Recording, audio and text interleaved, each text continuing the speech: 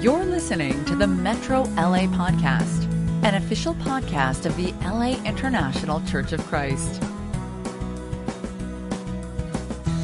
Good morning, everybody. Great to see you this morning. I want to welcome everybody to the mighty metro region of the great Los Angeles Church of Christ.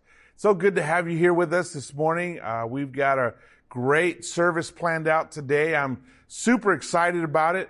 You know, as you know, and we all know, there's so much happening in our world right now, and we're all kind of going through some pretty major stuff together. So it's really great to be able to be together this morning in spirit, if not in body, but at least we're together in spirit, and we're going to worship God. We're going to have a great time focused on God, and I can't wait to hear the speaker that we get to hear. Despite everything happening in the world and the changes, and prayerfully some great changes are going to be happening here in our country and in our world, and I know we're all praying for this. I want to just remind us what the Bible tells us about the kingdom of God and about His church. It says, "You've not come to a mountain that can be touched and that is burning with fire, to darkness, gloom, and storm, to a trumpet blast, or such a voice speaking words that those who heard it begged that no further word be spoken to them. But you have come to Mount Zion, to the city of the living God, the heavenly Jerusalem." That's what we're here for. And the great thing about the kingdom of God is, therefore, since we are receiving a kingdom that cannot be shaken, let us be thankful and so worship God acceptably with reverence and awe. And that's exciting to me, and it's great to just be together. We've got a special treat today. You know, as I mentioned earlier, we're going through a lot right now, and a lot of us are learning, a lot of us are working through things, and a lot of us are learning new things and important things. And the great thing about the kingdom of God is there's always people who God sends to help us. And I'm really excited. A very, very special friend of mine, Dr. Ben Barnett, will be preaching for us this morning. Dr. Ben Barnett has been married to Tammy for about 30 years. They have 3 kids, Peyton, Ben, and Jordan. He's been a disciple for 27 years. He's the evangelist of the Bridgepoint Church in Atlanta. He's a graduate from West Point Military Academy, captain of the football team, pretty awesome. He received an MDiv and a doctorate in ministry from McAfee School of Theology, where he's actually an adjunct professor now. He did his doctoral thesis on breaking the silence, courageous conversations about race, racism, and reconciliation in the local church. So you know why I was asking for him to come preach to us. I know him just as a good friend of mine, but I'm so impressed. I've got to visit his church. I've got to see him in action. An amazing man of God, powerful man of God. And, I actually asked him to come with me when we went down and were able to give Fred Gray a Lifetime Achievement Award from Hope Worldwide.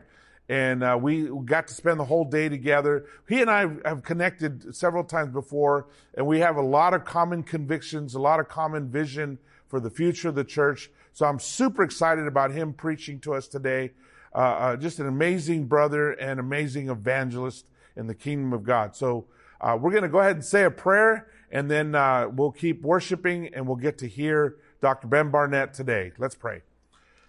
Father God, we love you. We are so grateful for your mercy, your kindness. We're so grateful for the powerful ways that you are moving right now, Father. Father, we are seeing hope, Father, for change. We are seeing hope for advancement in love and race relations. And we know, God, that we're having tough talks and we're going through some pretty tough things that need to be gone through. And we pray, Father, you'd guide us along. Help us to keep moving forward, especially as your church, especially as members of the kingdom of God. Help us, God, to get it, to grow, to learn, to heal, and to be able to be a light to the world, Father. Thank you for this morning. Open our hearts and our minds. In Jesus' name we pray. Amen. My audience today is a mixed group of people. First of all, I want to say hi to my Bridgepoint family. This is not being streamed live on Sunday like we typically do. But I was invited to be a guest speaker at a few of our sister churches, one in Los Angeles and one in Nashville. And so what I'm doing here today is pre-recording the sermon that they could stream live in their congregations on Sunday. There's a lot going on in our world right now. This is a new day that we're able to live. Every day that God has created is a day that we can rejoice and be glad in it. So I'm excited to be able to share the word today. I want to first just thank Matt Brown up in the Greater Nashville Church for reaching out to me and asking me to be able to share God's word with his congregation up there in Nashville. You guys are doing great work up there. And we are down here at Bridgepoint Church, part of our spiritual family, are praying for you guys' success and safety during this period of time. And then also just want to thank my brother Robert Carrillo out in Los Angeles in the metro region. Robert and I go back and are great friends and have a lot of same ministry interest. And so, Robert, I want to thank you for inviting me to speak to your congregation out there. I really appreciate all the work that you did at Hope Worldwide as the CEO and connecting the churches back to Hope Worldwide and having a heart and concern for the poor and the needy and the marginalized. And I know that you'll continue to do that. I am glad to see you back leading, preaching, teaching, and shepherding people in the congregation. So I know that those persons out there in Los Angeles are great to have you leading them. All that being said, I mentioned this already. We are, and I'm not saying anything new right here, we're living in unprecedented times. We have a global pandemic that has made all human beings realize that we are closer to one another than we ever thought before. We're all vulnerable to a virus, a new novel virus, that is really impacting people all across the world. It's new, but we also are under attack with a virus that is not new. And that virus we're seeing spread and really dealt with all across the country, and that is the virus of racism. It's been around for a long time in America.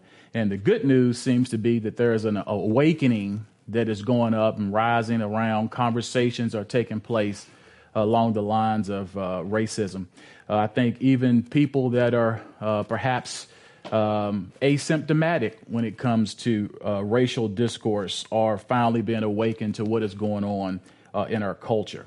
There's a national conversation, albeit performed in many different ways, taking place all across the country as well. And so what I want to do is to really get into God's word and see if there's a word of encouragement, a word of inspiration that we can pick out today. These some thoughts that I've been having. I'm also a member of the International Church of Christ diversity team. And so we've been having meetings almost daily for the last 2 weeks and trying to help church leaders and church members address all the issues concerning race, those that are systemic, those that are overt and covert as well, and for us to respond in a way that's spiritual and Christ-like and be the disciples that Jesus has called us to be. I'm going to use several passages here this morning. Typically, if I was preaching my live stream, they would be up on a PowerPoint thing.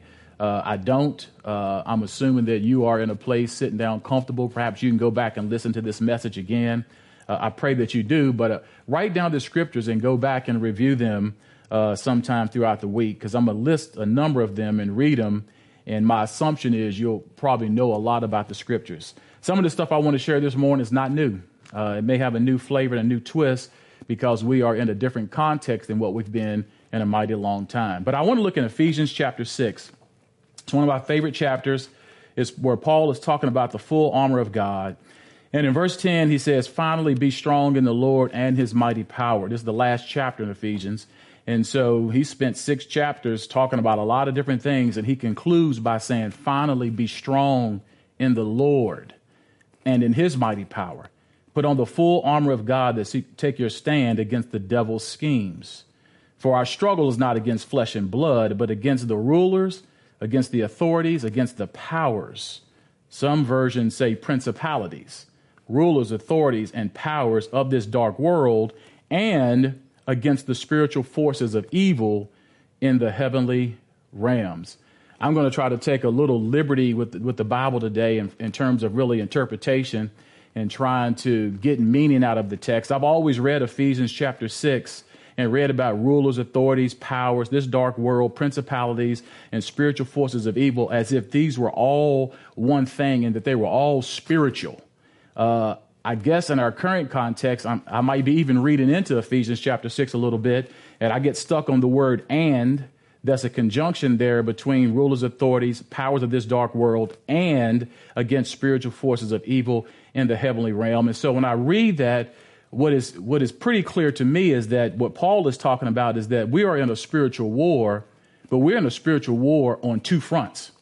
One front is physical, is temporal, and is earthly. The other front is spiritual, eternal, and it is heavenly. And it's important to make that difference because Paul writes in 2 Corinthians chapter 10, verse 3 through 4, he says, though we live in the world, we do not wage war as the world does. The weapons we fight with are not the weapons of the world. On the contrary, they have divine power to demolish strongholds. In 2 Corinthians 10, Paul says, we're in the world, but we don't fight with weapons of the world. And he says, but we do have weapons. And I'm reluctant to use in this sermon the language of weapons and war and things of that nature, or even army metaphors. But I'm going to try to stick with the language that the Bible uses. And it says that we're in a war, that there are weapons that we use. And the weapons that we use are important if we understand which front we're fighting. And so when Paul says about rulers and authorities and powers of this dark world, let's set that aside and say that's the physical world, the temporal world, the earthly world that we live in. We are in the world, but we're not of the world. We become saved and transformed by the blood of Jesus. We enter God's kingdom, but we are still here on earth. And if we think every problem is just a spiritual problem, we won't address with the right weapons how to address authorities, rulers, and powers. There are strategies that are used for this dark world. And no matter how much progress we make, no matter how much development in technology, we still live in a world that is dark. And that's why we need Jesus, who claimed to be the light of the world. And those who follow him, we walk in the light as God is in the light. So we're trying to bring light to the world. The world is darkness. But how do you address, what weapons do you use for rulers, authorities, powers, principalities? And so I've been sharing with people here in Atlanta that one way you deal with earthly rulers, earthly powers, earthly authorities, principalities is you vote. That's a weapon. Voting, protesting, petitioning, all of these are weapons that we use to fight darkness in the world. How do we change authorities and change powers and address policy and principalities? It goes by voting. Yesterday in Georgia was the day to vote. My family and I, we all sat down the night before and we had absentee ballots because we didn't want to be making just impulse decisions inside the voting booth. We wanted to sit down in the family and research the candidates and research their policies and their history and the things they've been done. Plus, you're not just voting for people, you're voting for causes and other things that affect me as a taxpayer and a citizen of the United States. And so there are authorities and powers and principalities working locally, regionally, nationally, globally, that's all around me. How do we address those? We vote. We vote. That's a weapon that we have. And again, I'm reluctant to say weapon, and war, because we're not really dealing with the war in that case. But you understand that this is a weapon. This is how we can choose to engage earthly power, rulers, and authority. In Georgia right now, Georgia is one of 4 states that does not have a hate crime law. I was talking to a brother in the ministry last night who's been downtown protesting, really leading the protests in downtown Atlanta. And we're on the phone last night, and I asked him, I said, what do you want? You're protesting, but what do you want? Somebody's going to ask you, what do you want?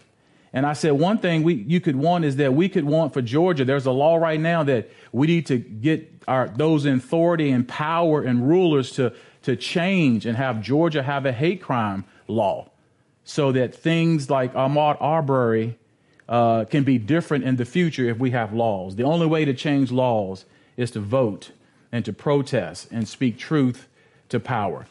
That is what we do in the physical world. That's not why I'm really preaching here today. Those are my opinions and thoughts about the physical world. That is temporal, what is earthly. I'm a minister. I'm a pastor. I'm a biblical teacher. I'm a disciple of Jesus. And what concerns me, and I feel like what is my lane that I get to navigate this world in, is the other part, the spiritual forces of evil, Paul says, in the heavenly realm. There is a war that is spiritual, and that war must be fought with weapons that deal with the spiritual forces of evil in the heavenly realm. When Paul says in 2 Corinthians 10, the weapons we fight with are not the weapons of the world. On the contrary, the weapons we fight with, he says, has divine power to demolish strongholds. I would submit to you that racism in America is a stronghold. What is a stronghold? You can look it up. Anything is a stronghold. It is a firm position that is heavily defended. It could be a fortress that is fortified where you cannot penetrate it. That is a stronghold. It is a place, a location where we hunker down and we put defensive measures all around us, and we have this stronghold and we try to keep it. Throughout our history, for 400 years in the United States, we have dealt with racism and racial ideology and racial microaggressions and prejudice and bigotry and all kinds of things. And throughout our history, we have had hopes. We have had progress. We've seen things improve. And then there's been ways where things come back and we're rioting. My daughter was watching Netflix the other day, and she turned on and watched the riots that took place in 1992 in Los Angeles. She was not even born yet. And I told her, I said, yeah, Peyton, when that stuff happened, I was your age right now. And when I saw that stuff happen in 1992 that was revealed, I looked back to 1961. In Los Angeles in 62 and 63 and saw it. And my daughter said, so it seems like every 25 years, this racism pops back up again. Legislation has cracked the foundation of this stronghold. Social intimacy has chipped away at the walls that are entrenched in this stronghold. But this stronghold of racism will stay around as long as those who are willingly and unwillingly, consciously and unconsciously, defending the strength of racism. The Bible teaches us, though, and this message is all about how do we use divine weapons to finally tear down this stronghold. Go back with me for a moment as a good example to the Israelites in Jericho. And God gave Joshua this unusual strategy to take down Jericho. Jericho was a stronghold, a city with a huge wall around it. It was fortified, heavily shut in. It was a biblical stronghold. And God tells Joshua, this is the strategy. I want you to get the people, line them up, put the priests here, the singers here, the trumpets here. I want them to be quiet. I want you to walk around this fortress, this stronghold, each day for 6 straight days. Then on the 7th day, I want you to walk around it 7 times, and then I want you to praise and yell, and all of a sudden the walls come tumbling down. That is an example of using God's strategy to tear down strongholds.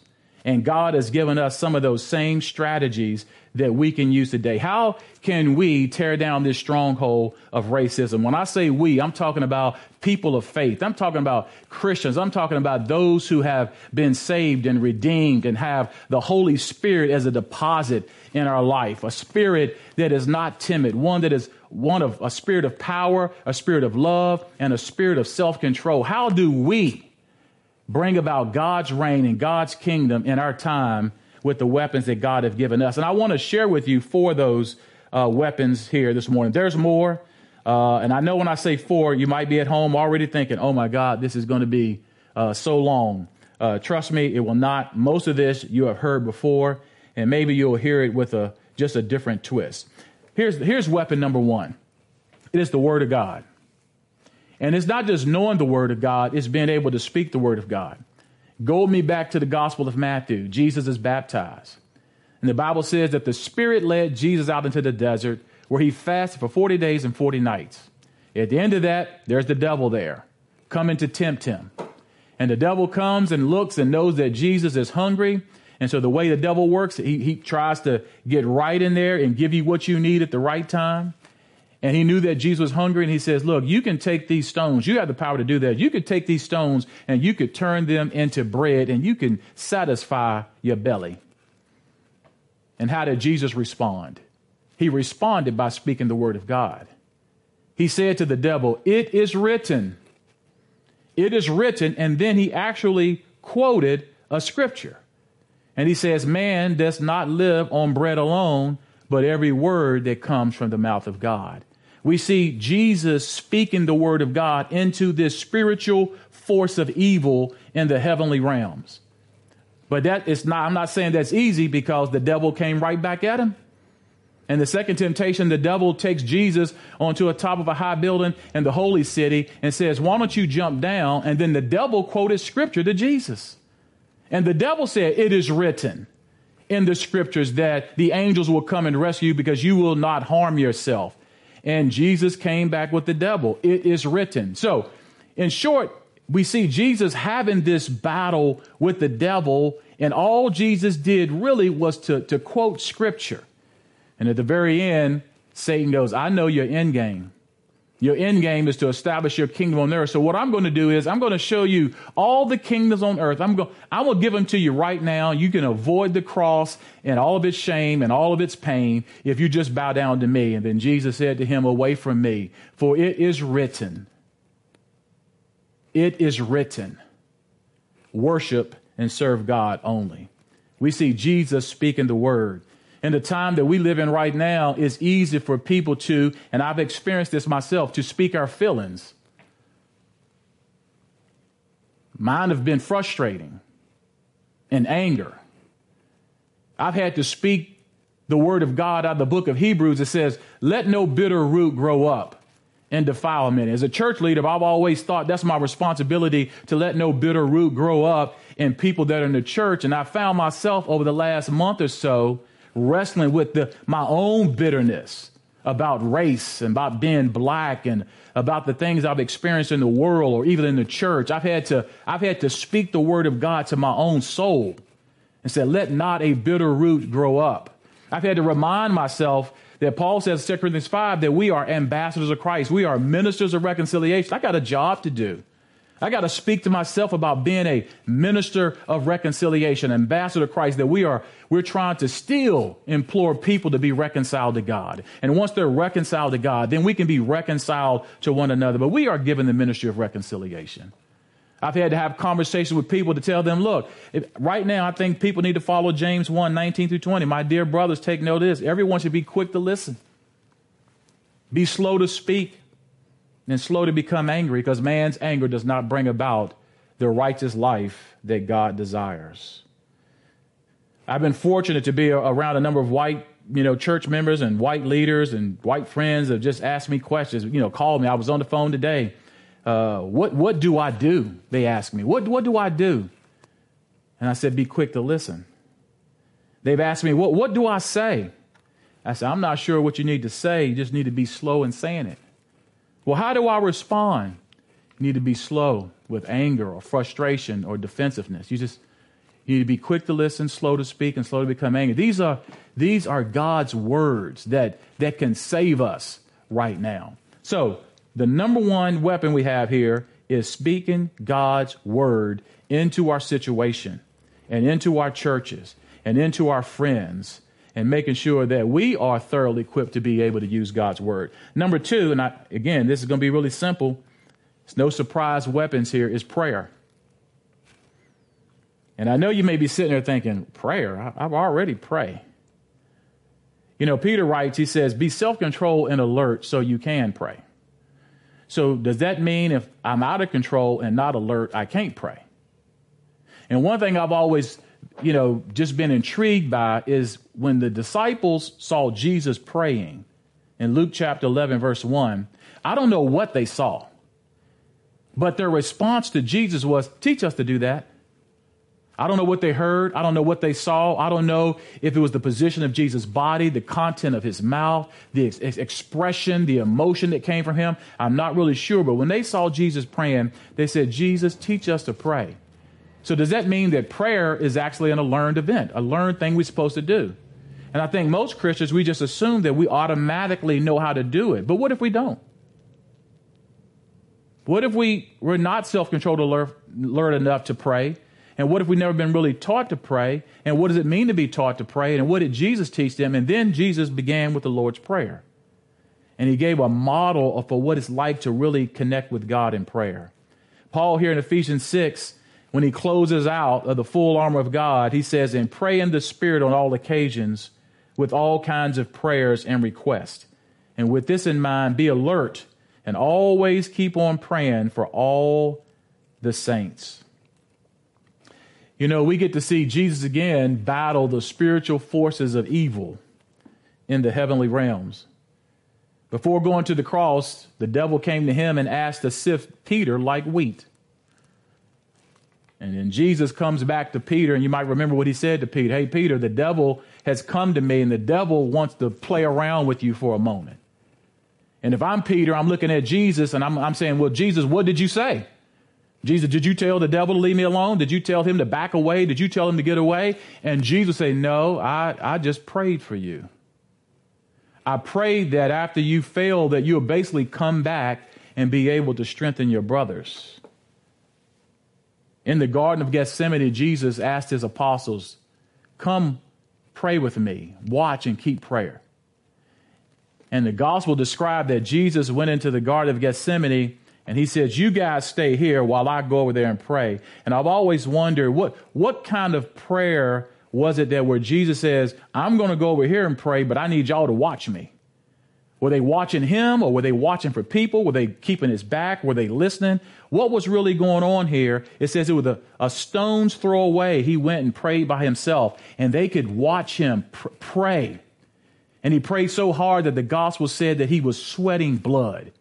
And can you imagine sweating blood because you're praying? So when I say that prayer is one of these divine weapons, I'm not just talking about the prayer we throw up whimsical to God while we drive in a car.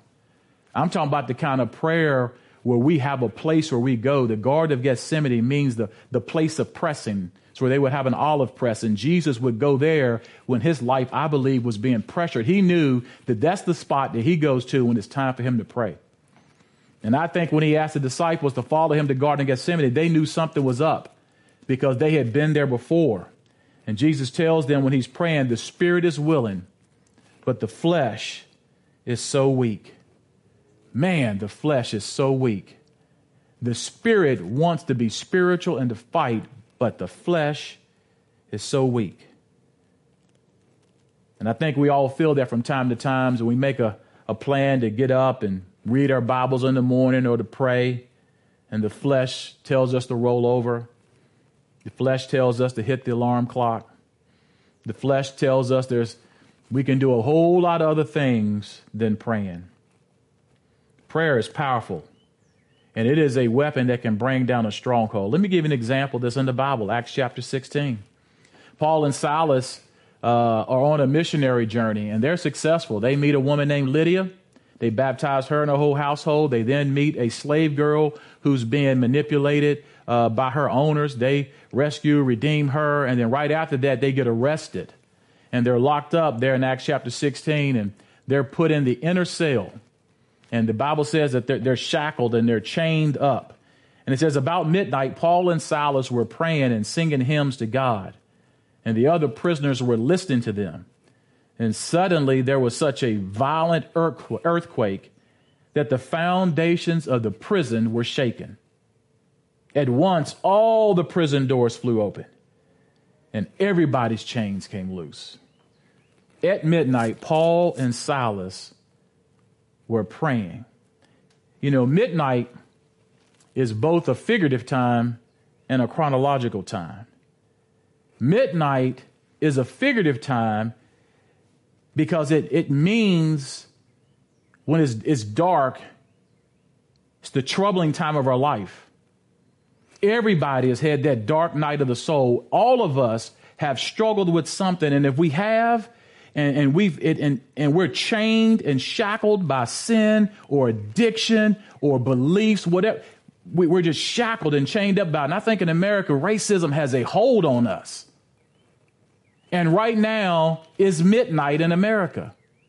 When we have a global pandemic and all the racial discourse that is taking place simultaneously in America, young people, black people, white people, brown people, yellow people, rich people, poor people are protesting and carrying all kinds of signs all across the country day after day. I would say that it is midnight. When a young black man in Georgia can be on a run and chased by a father and son who aren't police with a shotgun in a truck and kill him dead in the street. And it takes a video to bring that to light, then I would say it is midnight. When the mother of Ahmaud Arbery could have heard about her son and him dying without the video, him dying, she would have thought he died a criminal. It is midnight. And I would say when a white woman in the park can weaponize whiteness against a black man and know that it can work, it is midnight. When those who are charged with serving and protecting are killing, and I'm not saying all police are bad. Don't hear me. I'm not saying that, but I'm saying there are some. It is midnight.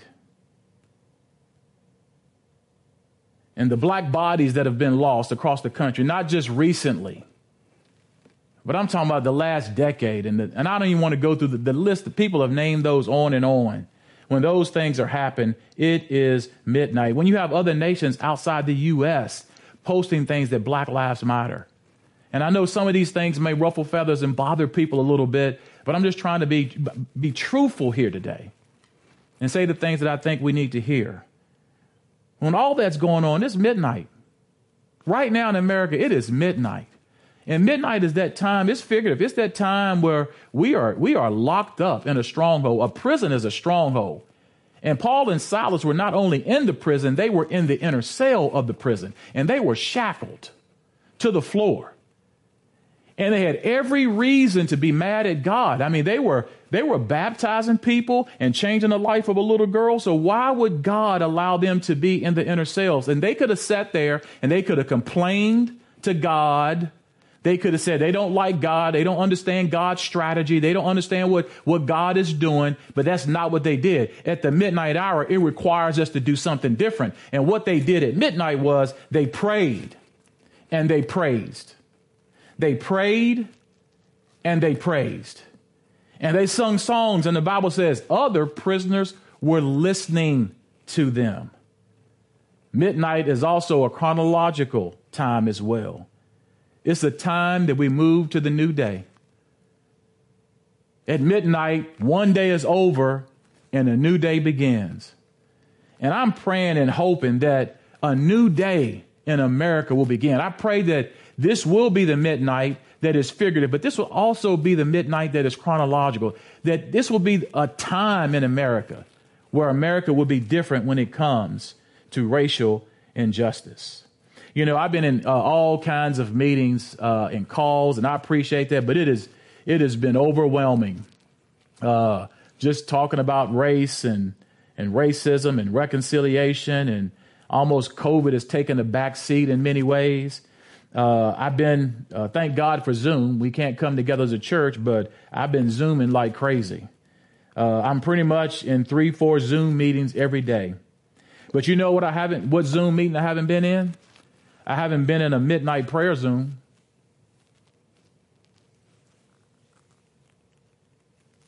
Nobody set that up. I haven't been in many Zooms where all we did was pray. What would it look like if brothers and sisters all across the country could get online at midnight and just pray and just praise? Maybe what could happen with us is what happened with Paul and Silas. They were there, and imagine this, when they're praying and praising, the ground starts to shake. The foundations start to shake. And when the foundations start to shake, they start to crack. And then the walls start to crack. And what happened was the doors flew open and the prisoners came out. And the shackles fell off Paul and Silas and they were set free. And then they turned around and baptized the oppressor. That's what praying does, real praying does to the stronghold. It demolishes it. And it tears it down just like it did this prison here in Acts 16. The third one is close to prayer, and it's fasting. We have the weapon of fasting. In Mark chapter 9, and I would love to do just a whole sermon on each one of these, or a series of sermons on each one of these. But in Mark chapter 9, Jesus, this is when he had gone up on the mountain of transfiguration with Peter, James, and John. And he left the other 9 at the bottom. And so when they go up there, they're transfigured. Jesus comes down. He hears arguing going on. And the apostles are there with a little boy's father and the community and family around him. And they're arguing. And Jesus comes down. And you can almost sense his frustration because something is not right. And he asked him, and the father said, my son has a spirit that's trying to kill him. Spiritual forces in the heavenly realm. There's a spirit. Maybe he has some other physical ailment. Who knows? But the father thought it was spiritual, and Jesus treated it like it was spiritual. So we're going to treat it like it was a spiritual thing. And he says he's trying to kill him. Jesus said, bring the boy to me. How long has it been like this?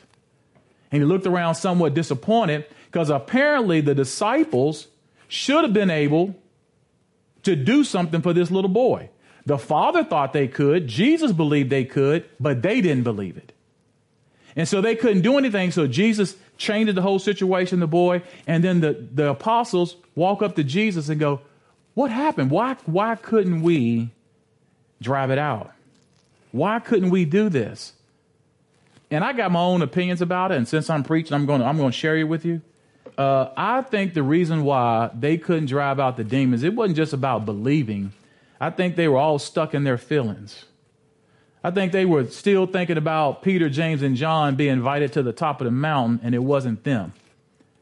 I think they were thinking about not being able to, on another time, to be part of the 3, and they were part of the 9. And I can imagine all of them talking about Jesus, talking about Peter, James, and John as they were walking through the village. And so it is hard to be a representative of Jesus when we are full of arguments and justifications, and we're critical and we're bitter. It's hard to be the people that we need to be. And unfortunately, there are always people that are looking to followers of Jesus to be different, to be able to say something different, to be able to act different, to somehow render some power that they believe Christians have. And far too often in this world, we as Christians and people of faith and disciples of Jesus, we disappoint people. And they may not argue with us, but they walk on and they said, man, forget Jesus, forget church, just a bunch of hypocrites, because we're all stuck in our feelings. I don't have time to preach this, but I want you to read Isaiah 58, because this whole point about this spiritual weapon here that has divine power to demolish racism is fasting. And in Isaiah 58, God gives us, through the prophet Isaiah, the perfect understanding of what fasting is. And just to give you a sneak preview, the people there, Isaiah talking to, they're praying to God, and they've been fasting, and they're wondering why God hasn't responded. And God said, I haven't responded because your fasting ain't right. You're not doing it right. He says, and then he began to explain exactly what kind of fast he wants. He says, the fast I want is to loosen the chains of injustice and to untie the cords of the yoke, to set the oppressed free and to break every yoke, to provide food for the poor and the hungry and to clothe the naked. And if you read that, you may go, what does that have to do with eating? And that's the point.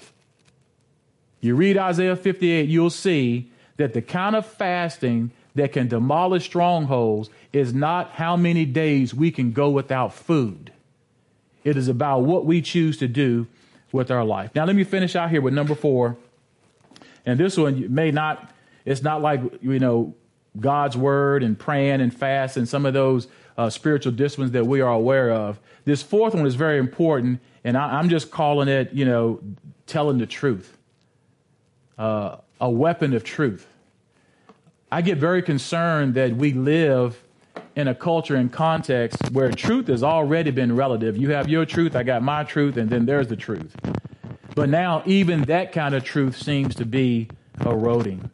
In John 8, in verse 31 and 32, we know this very well to the Jews who had believed in Jesus. Jesus says, if you hold to my teachings, you're really my disciples. You'll know the truth will set you free. Jesus is the truth. He tells us in John 14, I am the way, the truth, and life. And so we know that Jesus does indeed set us free, but truth in general sets us free. The truth will set us free. We are captured to this stronghold, and many of us are not set free because we don't embrace truth. In that same chapter of John 8, verse 43 and 45, Jesus speaks truth in 31 and 32, and then he comes back in 43 and 45, and he says this. He's speaking to people, and he asks them a question. Why is my language not clear to you? And then he answers it. He says, because you are unable to hear what I say. And then in verse 44, he goes, I'm going to tell you why you're unable to hear what I say. And this is a tough reading right here.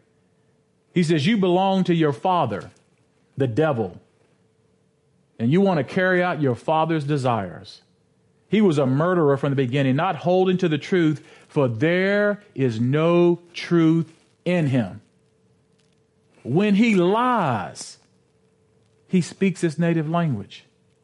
For he is a liar and the father of lies. And yet, because I tell you the truth, you do not believe me.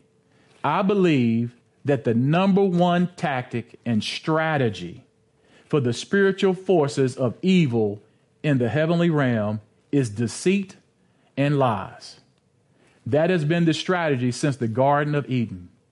Adam and Eve were deceived, and Satan has had the same strategy. And if he can get deceit and he can get lies into our lives, we are sunk. Right now, I get concerned about our inability to see with our own eyes and to hear with our own ears. Because I know there's times that there's stuff I see and I go, that's not true. But then it gets passed as true. And there's things I hear and I go, did I just hear that? And I look around at other people and I go, did anybody get that? That doesn't seem to be true to me. Am I the only one not doing this? We can't trust our eyes and we can't trust our ears. And truth is quickly becoming something that really doesn't matter anymore. And how do we discern truth in the culture in which we live? Proverbs 12:22 says, the Lord detests lying lips, but he delights in men who are truthful. Paul writes in Ephesians 4, verse 21 through 25, he says, surely you heard of him and were taught in him in accordance with the truth that is in Jesus. You were taught with your regard to your former way of life to put off your old self, which is being corrupted by its deceitful desires, to be made new in the attitude of your minds, and to put on the new self created to be like God in true righteousness and holiness. And therefore each of you must put off falsehood and speak truthfully to his neighbor, for we are all members of one body. You know, just 3 months ago, around the first week in March, I finally completed a doctoral degree, well, another doctoral degree, a doctorate of ministry from McAfee School of Theology at Mercer University. And I did my oral defense, and my topic in research really for the last 4 years, almost every book that I've read for the last 4 years has been on race and racism and reconciliation. And my project was entitled Breaking the Silence, having courageous conversations about race, racism, and reconciliation in the local church. And so this is what I did. In our sister churches here in Atlanta, Georgia, I sought out 15 people to be a part of a focus group. And I had to narrow down the scope of my project. And so I made it race, but be about black and white. I didn't include brown and yellow if you want to use colors to represent people, because the work would have been too long. And so I pulled it in, 15 people. We met for 4 weeks. We began with prayer. We took a covenant to be together. We watched a 20-minute video on racial topics, some like meaningful conversations on race, deconstructing white privilege, continued struggles in race relations in the beloved community. They watched the video. There were discussion questions, and I was there as a facilitator. I just kind of listened and observed the group. I did video record our interaction. And when you record it, sometimes you forget you're being recorded, but I recorded our interaction so that I could go back and analyze it later. I gave each participant a journal to write in, and I told them, in the group, we're not going to have time to say everything. You might want to jot down some stuff that we don't have time to say, and or jot down some stuff you don't feel like you can bring up in the group. And so they did that. And then after some of the meetings, I was doing personal interviews with some of the people, and I was recording that information. So when the project was over, I pulled back, I watched the video from an observer point of view, and I could see body language, and I can see people say one thing and a body say another thing. I watched where people sat. I saw people cry. I was able to view it from a different perspective. I read the journals that were very vulnerable. People shared things in the journals that they did not share with anybody else. And in personal interviews, people began to trust me and say things that I have kept private in my own spirit. And once I looked at all the stuff, this was my big takeaway. That even at our best, when we begin to talk about race, we're only at the tip of the iceberg. And what I noticed in the conversations with the people in the group is that we don't speak truthfully to people. And it's not because we want to be deceitful or we want to lie. We just don't know how to talk about race. It's complex. It's sensitive. There's probably some things I've said here in the message that people are at home are ready to email me and talk about. The Bible says that we need to put off falsehood and to speak truthfully. And I remember some of the interactions with the people in the group, and I had read journals and done interviews, so I had conversations with people that other persons didn't, and I thought to myself, this person over here is put off by what this person just said, but if this person over here had read that person's journal, they would understand why that person said what they did and why they had the emotion that they had. And I was available to have that information, but the people did not. So one way that we have divine power is for us to be able to sit down and to have humble, vulnerable, courageous conversations about race, so that we bring stuff that's really deep below the surface up to the surface. And then when we're talking to one another, it's the real us who's showing up and not the false us. And we can tear down this stronghold. The thing that puts all these weapons together is the power of the Holy Spirit.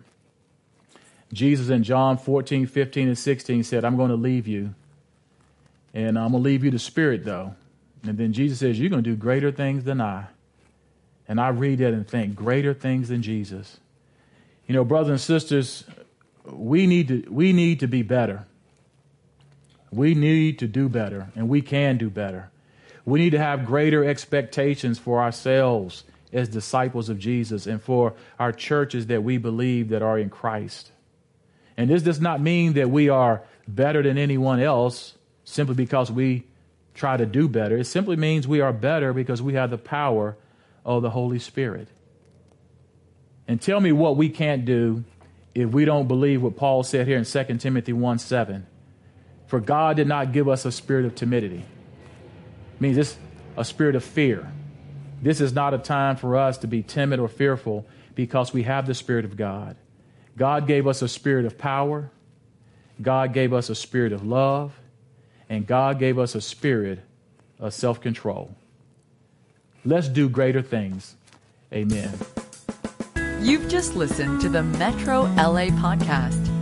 For more information about our ministry, please visit metrolaregion.com